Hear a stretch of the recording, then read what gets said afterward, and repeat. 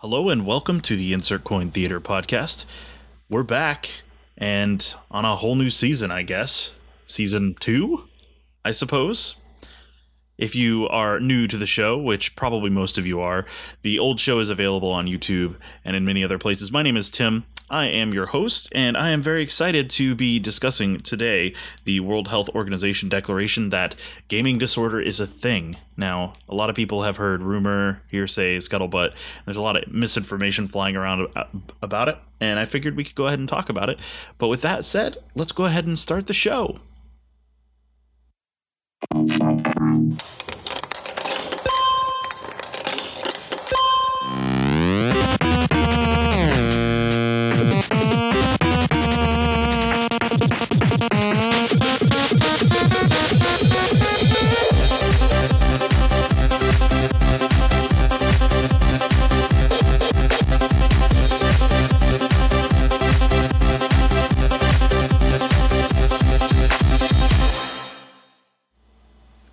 It is really good to hear that intro song again. That intro song was made by my good friend Ben Burns, also known as Abstraction Music. You can go ahead and check him out at abstractionmusic.com. You definitely should check him out. He's a very talented dude, makes a lot of excellent music, does some really cool things with his content, and can't recommend him enough. With that said, hi, my name's Tim. It's good to see you again. I'm sure most of you who are listening have heard of me at some point. I'm not a big deal or anything, but I have been wanting to revive this podcast for a really, really long time. And I figured, why not now? No better time than the present, right? So before we dig into the topic at hand, I figured we could kind of leap in a little bit. And you'll hear a little bit of clicking in the back as I click around. I apologize for that. But you'll hear a little bit more about the World Health Organization decision soon. But before we get going, let's talk a little bit about the podcast and kind of where it's going. So the ICT podcast is going to be revived as an audio-only venture, at least for now. I don't foresee it going video again. I do live streaming a lot, and it's kind of my current gig and kind of where I'm taking the content that I create. And ultimately, I'm really enjoying that, and I think it's developing well. I've got a great community built up around ICT, and this podcast is just kind of my creative outlet for topics that I might not get into on stream, or that I might get into on stream, but I feel like really need a deep dive or at least some kind of discussion. So with that said, if you have any suggestions for the show, topics you'd like to hear about, feel free to hit me up. My Twitter is InsertCoinTim. You can also find me on my live stream at mixer.com/InsertCoinTheater, but I'll repeat those at the end of the show. So with that said, let's go ahead and dive right into the World Health Organization declaration that gaming disorder is a thing. Now, what gaming disorder is, and this is where a lot of that misinformation comes from, is people just assume that, oh man, they're just picking on games again. And with good reason. I mean, if you look at the Jack Thompsons of the world and the politicians and parent organizations that have vilified video games as this evil plot to warp children into being killing machines and murderers and gangsters and thugs, it's amazing to me that this didn't come sooner. However, there's a lot of people that are assuming immediately that this specific ruling by the World Health Organization into their ICD-11, which is the International Classification of Diseases. It's like an index or a manual of all the diseases and such, including, I think it's psychological diseases as well as physical ones, but I'm not 100% sure on that. But that said, the inclusion of this has really put people on edge, and people are making a lot of fun of it. And not with no reason. I understand kind of where that's coming from, and we'll kind of get into that, but I think I'd like to kind of define what the gaming disorder is to first off dispel the notion that this gaming disorder declaration is them picking on video games. Ultimately, this actually has some really positive connotations in a lot of ways, and I personally am very excited to see this. It's defined as a pattern of gaming behavior, which is digital gaming or video gaming, characterized by impaired control over gaming, increasing priority given to gaming over other activities to the extent that gaming takes precedence over other interests and daily activities, and continuation or escalation of gaming despite the occurrence of negative consequences. And pretty much what that boils down to is that you're playing games to the detriment of your life. You literally, that's all you do. You avoid going out with friends. If friends called you, you would say, nah, man, I got to go play this game. Ultimately, you're harming yourself.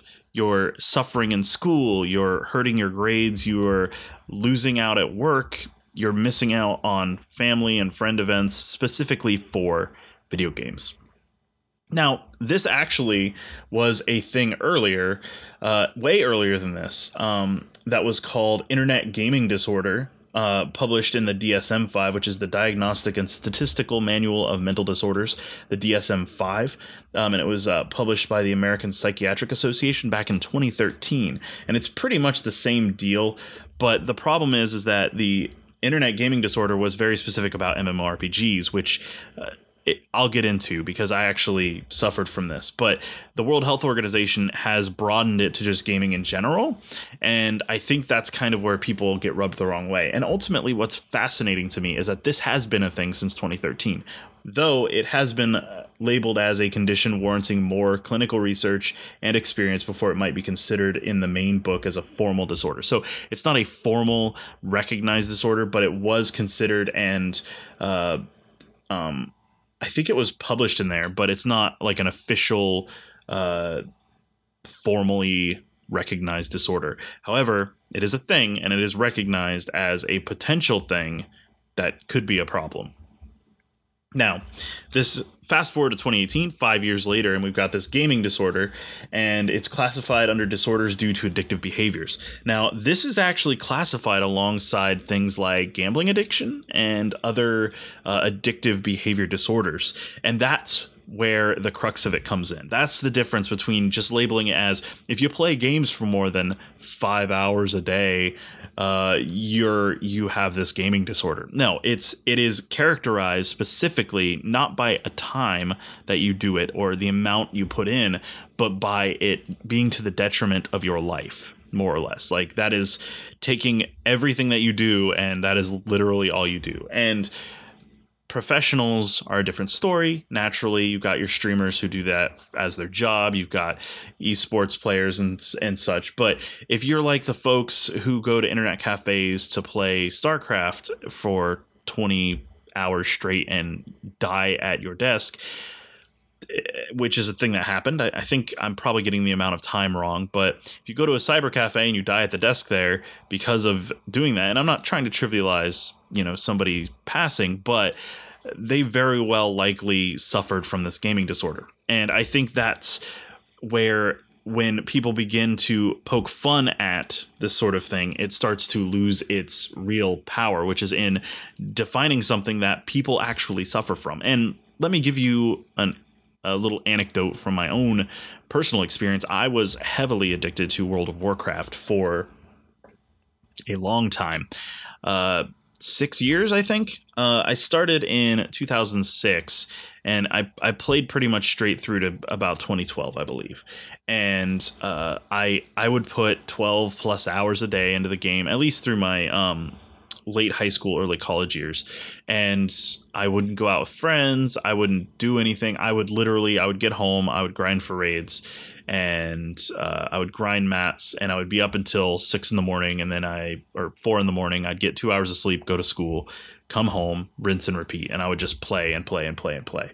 And it definitely was a problem. And I was highly addicted to it, to the point where it made it very difficult for me to function, because that's all I wanted to do. I was hooked. I could not put it down. I couldn't stop. I put months of literal playtime into that game, like actually logged in months and months of actual playtime. I think I had close to a year of actual playtime by the end of the 6 years. So that means I spent a year of my life in the game over the course of 6 years. So that said, that's where this is really important. Looking at gaming disorder from the lens of myself, this is a very serious thing. I mean, had I not had the support of my now wife, she actually, believe it or not, was the one who got me into World of Warcraft, which I'm not blaming her. I mean, there's no blame here, because World of Warcraft by its own merits is not, it's not there to be addictive. It's not, it's like, it's just one of those things where if you are prone to it, you can become addicted, and it lays out the groundwork that just so happened to appeal so perfectly to me for that sort of Skinner box of grind, raid, rinse, repeat that really, really got me, and it really appealed to me. And I can't say that everybody can become addicted, because I mean, not everyone can become addicted to gambling, but gambling addiction is a real thing. Just look at the loot box controversy. Loot boxes are such a big deal for so many people because they can trigger those tendencies in people who have the general tendency to be addicted to gambling. And that's a problem. When video game companies willingly trigger that to get more money, then that is them pretty much breaking the trust of people and enabling an addiction. I mean, take a look at cigarette smokers. They quit smoking, they're clean, and somebody goes and lights up a cigarette right in front of them.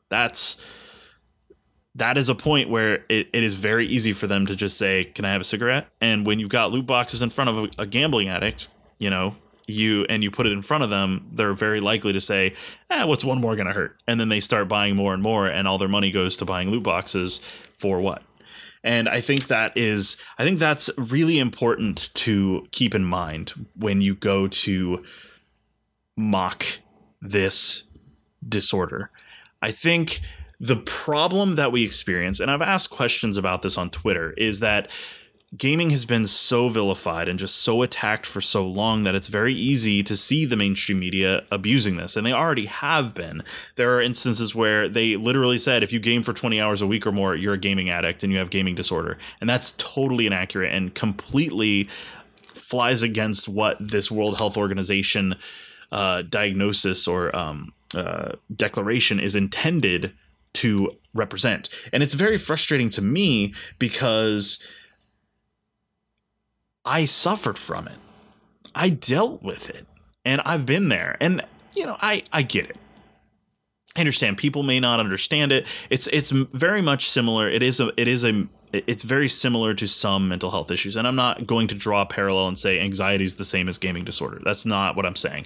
I'm saying that the stigmatization, the treatment of it as this big joke, as nothing serious, or you can just get over it, go do yoga, walk it off, that sort of thing, is just not okay. And I think it's just really important that we not treat this as a joke, and that we speak out against news outlets who are abusing this declaration to push an agenda, but we also recognize that it is a genuine problem and people suffer from this. It is a suffering thing. It sucks.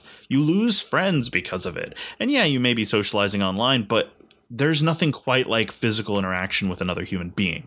And I think that's where the biggest problem comes in with a lot of people who look at this gaming disorder and just are like, Psh, that's nothing. That's, you know what? It's just made up to pick on video games. And granted, it has been in the past. I mean, look at video games being used as a scapegoat for mass shootings. Someone plays video games, plays, Call of Duty for an hour a week or even an hour a day, and they're like, oh, well, they're just training in a shooting simulator. It's not accurate. And I can understand where that concern comes from, and I agree that it sucks. And as gamers, we're very sensitive and we're very conditioned to defend gaming, because as an art form, I would say gaming is way more attacked than film, television, and other forms of media, print media and the like. And I think it's a little silly. And I can understand where people are coming from, and I don't necessarily disagree that when you see this sort of thing, we got to be up in arms, because we have to defend gaming to an extent, because as people passionate about games, as people who love video games, it's really important that we support it as much as we can and continue to drive home the idea that gaming is more than just pixels on a screen and meaningless drivel. It's stories, it's exciting, it's interesting, and it gives us an escape, it gives us an outlet, and it tells us stories, and it shares stories, and it makes shared experiences. And that's something that art forms don't do often, because you can look at the Mona Lisa, and the Mona Lisa is a beautiful thing, but that's also not something that you are spending 60 hours in with a friend to experience a story firsthand, like a firsthand account of that story. And that's a powerful thing. And that's where the power in gaming comes in, that strength that gaming delivers. And I think that we just have to be very, very careful when we look at gaming and people pointing the finger at gaming as a blame. And I get it. I totally do. But being as someone who suffered from video game addiction, from this internet gaming disorder that the APA decided to put in the DSM-5, and now as the World Health Organization's gaming disorder, I know what that's like. I've been there. Like, it caused a strain on my relationships, on my friendships, on my family, and ultimately it was an addiction. I was hooked. I just could not break the addiction. So to kind of bring my rambling to a close a little bit on this topic, I just think that it's really important for us to treat it like any other disorder. Treat it like gambling. Treat it like, it is something that can be diagnosed by a doctor and treated. And that's one of the highlights that comes out of this, is that a doctor can now say you have gaming disorder, and people that actually suffer from this can get help.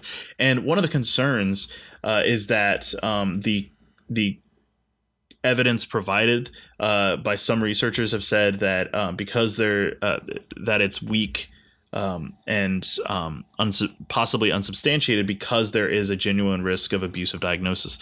And that's understandable. If somebody is going to abuse it to, I don't know what you could abuse it for, but I'm sure that there's a million different ways you could abuse that, whether it be medicinal or through some kind of therapy or what have you. It's a very difficult thing to classify. And I personally applaud the World Health Organization for doing that. It's not an easy thing for them to step up and say, hey, look, people are addicted. This is a problem. We should probably try to classify this and maybe provide help and ease the suffering of these people that do have a genuine problem. And I think that's important. So with that said, I think that we will probably move on to our next topic here in a second. But normally, I think this would be where you would take a break and you would say, this is our sponsor, but welcome to the ICT podcast on our first episode. What's a sponsor? Anyways, we'll take just a couple of seconds where there would be normal sponsor drivel, and then we will jump into our next topic. Now that I've had a second to recollect my thoughts, I figured I would talk about video games and fun. Yeah, believe it or not, video games are supposed to be fun. I kind of want to talk a little bit about something that my buddy Jan Cambrams brought up on Twitter. And he had mentioned, what can you do when you're bad at games, which I excel at? What can you do when you're bad at games to have fun? And I think that's the ultimate question, right? Is how do you still enjoy a game that you're bad at? And I can give you some firsthand experience there. Let's take a look at Dark Souls. I tried playing that game. I think it was Dark Souls 3. And I'll tell you what, I am garbage at it. And I'm not a big fan of these super difficult for difficult sake games. I feel like they are very exclusive. They enable a toxic culture around get good culture, and that's something that I kind of want to talk about in another episode, probably the next one or something along those lines. But we'll see how that goes. But ultimately, I think that games that are hard for the sake of being hard appeal to a specific audience. But I believe that the stories that they tell are just as exciting and interesting as any other game and have just as much merit. So finding the fun in a game like that is not easy. A lot of finding the fun, and I say that because that's kind of my mantra, especially with streaming, because sometimes I end up playing games that are not enjoyable. They're not a fun experience. They're broken, buggy, glitchy, a mess. As a variety streamer, I play a huge array of different games, different genres. It doesn't really matter what genre it is. So I think what it comes down to from my perspective is looking at a game, whether it be a hot mess or a well-crafted masterpiece. Let's take Far Cry 5 as that well-crafted experience. Even if you get bored in that game, you can find the fun, whether you be running around launching trucks with explosives on them and seeing how far you can get the pieces to fly, or the chaos that you can cause in the arcade mode of it, things like that. It's digging in and finding emergent gameplay where you can, right? As an example, look at Sea of Thieves. That has a really nice chunk of emergent gameplay, but truthfully that's about all there is emergent gameplay. It's a very simplistic core experience. You go find chests, you turn in the chests, you get money, you buy things. Sometimes you fight a kraken, sometimes you fight a giant shark. Ultimately, there's not a ton to the game, but the appeal is in what you do with your friends. And similar to Grand Theft Auto 5 online, is most of the fun is from what you conjure up with your friends and what comes out of your own brain. And I think it's really, really important to just find that fun. And it doesn't necessarily need to be an online game. As an example, from my own experience, playing a game called Hyper Sentinel that came out not too long ago on the Xbox and I think on Steam as well, has a mixer integration, and the mixer integration was woefully broken. One of the buttons that people could press would spawn like 8 billion enemies, and it was only supposed to spawn a few, and so it would lag the game. Well, half of the fun of that was hitting the bombs spawned by my teammates, which they spawned many of, and causing the entire game's frame rate to drop to nil. And I just found that hilarious, and we probably got a good 15-20 minutes of fun out of it. And it's not a lot, but there's not a lot to Hyper Sentinel, and it's not a terrible game, but it's not a great game either. And it was the fact that the fun could be found because of just goofing around and messing with the engine and making it freeze and stutter and pop in that way was the fun. And rather than getting 5 minutes of gameplay out of it and being like, wow, this game is not great because all it is a, top down shmup, to something that actually generated 20, maybe even 30 minutes of content. And I think that was a win in its own, because rather than jumping from that game, it actually got its chance to shine in how imperfect it was. And I think that's part of the challenge, is if you've got a game that you really want to experience, but you're having trouble getting into it or even enjoying it to an extent at certain points, maybe a mission's too difficult or something like that, take a break in game and go do something different, or just take a break from the game in general. But ultimately, it's about finding your fun and what really gets you going with the game and making that game interesting to you. So if you can discover that and make it a positive for you, that's a win. And finding those wins is difficult in some games. Like Dark Souls 3, I could not find a win to save my life except for drinking heavily while I played it. And I think ultimately that's the challenge, is narrowing down what makes the game fun for you and what makes it engaging for you and keeps you wrapped up in it. And with that, I think we come to the conclusion of the first episode of the reboot of the Insert Coin Theater podcast. I really appreciate you guys joining me on my meandering thoughts. I hope that it was something that you found enjoyable and found some fun in. And I appreciate that you took the time to download or at least stream the podcast. And I hope that you will reach out to me with any suggestions you have. If you have questions, thoughts, comments, or even suggestions for topics, please don't hesitate to hit me up. You can hit me up on, wow, that was my voice doing some weird things. You can hit me up on Twitter at twitter.com/insertcointim. And if you want to check out the Discord, there's an ideas channel there, which is pretty great. Discord.gg/ICT. That is the hub for all of the ICT community. It's where we all hang out outside of streams, and probably a great place to go hang out. And if you want to catch my live streams, I stream Monday, Wednesday, Friday, and Sunday at 8 p.m. Eastern time till about midnight, sometimes earlier on Sundays and go longer on Sundays. And I usually go later on Friday nights. But feel free to check me out, mixer.com/insertcointheater, and that's theater spelled in the American spelling. Please come hang out with us. I'm desperate. No, I'm just kidding. But ultimately, it would be great to have you join our community. We've got some pretty awesome folks who hang out, and we always have a good time. And that's one of the core tenets of ICT, having fun. So please feel free to join us. Thank you very much for listening, and I will see you all next episode.